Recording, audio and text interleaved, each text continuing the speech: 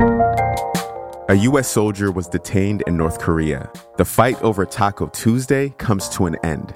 And in Phoenix, it's hot. Like really, really hot. Like you open an oven door, that's what it feels like. Exactly what it feels like. That's some of what we'll get to on The 7 from The Washington Post. I'm Jeff Pierre.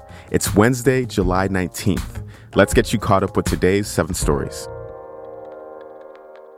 Number 1. Donald Trump said he's a target in a federal investigation looking into the January 6th attack at the Capitol. On social media yesterday, the former president said he got a letter from the Justice Department on Sunday. It told him that he's a target of an investigation into efforts to overturn the 2020 election. The letter means that Trump could soon face further federal charges. He's already been charged in a separate federal case over his alleged mishandling of classified documents. And in related news, Michigan charged 16 pro-Trump electors yesterday who falsely claimed to be casting the state's electoral votes in 2020. Number 2. Phoenix hit a record 19 days in a row of 110-plus degree weather. Temperatures rose as high as 118 degrees in the city yesterday, and its hot streak is not expected to end anytime soon. Forecasts show that the extreme heat will continue into the weekend. Across the country, some 58 million people could suffer triple-digit temperatures in the U.S. this week, mainly in southern states. And this is all happening while brutal heat waves are also hitting Europe, China, and the Middle East. In Iran, the heat index reached 152 degrees this week. For context here, that's about as close to the most intense heat the human body can withstand. Number 3. A U.S. soldier was detained after intentionally crossing into North Korea. Private Second Class Travis King ran across the fortified border in the Joint Security Area. That's the demilitarized zone that separates North Korea from South Korea. King had previously been punished for misconduct while serving in South Korea and was due to be sent home to the United States. U.S. Defense Secretary Lloyd Austin addressed the situation yesterday. One of our service members who was on a tour willfully and without authorization crossed the military demarcation line. In terms of my concerns, I'm absolutely foremost concerned about the welfare of our troop. And so we will remain focused on this. And again, this will develop in the next several days and hours, and we'll keep you posted. King is the first American to be held by North Korea in nearly 5 years, and tensions were already high between the U.S. and North Korea. Number 4. Russia carried out a wave of attacks in southern and eastern Ukraine yesterday. Russia said the strikes were retaliation for Monday's deadly explosion on the Crimean Bridge. Attacks on the port city of Odessa continued overnight.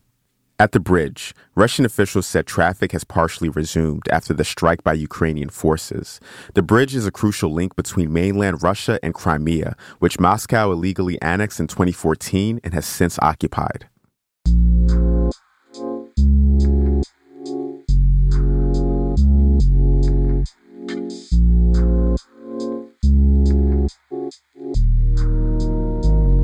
Number 5. More people are dying from mixing opioids with cocaine and meth. A CDC analysis released this morning shows that the age-adjusted rate of overdose deaths involving both opioids and cocaine nearly quintupled between 2011 and 2021. And in 2021, nearly 80% of cocaine overdose deaths also involved an opioid. More people are dying from mixing meth with opioids too. Researchers believe that most of these deaths result from people mixing the drugs on purpose, rather than accidentally consuming cocaine contaminated with fentanyl.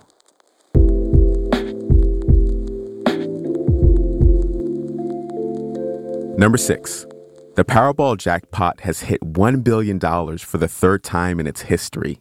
The next drawing is tonight. So if you win, you can choose between getting $516.8 million in cash, or if you prefer, you can have the full billion in 29 annual installments. Either way, you're going to pay a lot in taxes. But don't get too carried away. You're 216 times more likely to be struck by lightning than to win the draw.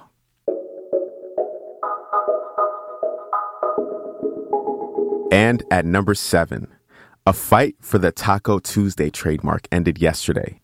Taco John's, that's a Wyoming-based chain, gave up its legal claim to the phrase following a challenge brought in May by the much larger company Taco Bell.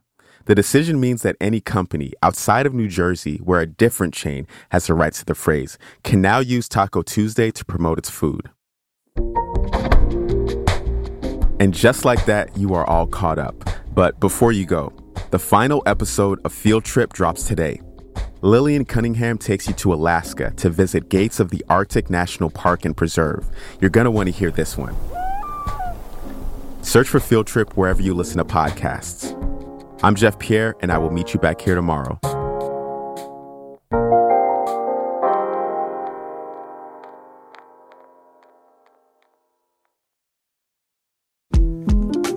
The 2024 presidential campaign features two candidates who are very well known to Americans. And yet, there's complexity at every turn.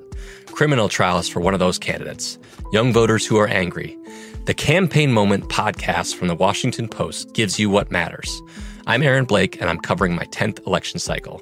My colleagues and I have insights that you won't find anywhere else. So follow The Campaign Moment right now, wherever you're listening.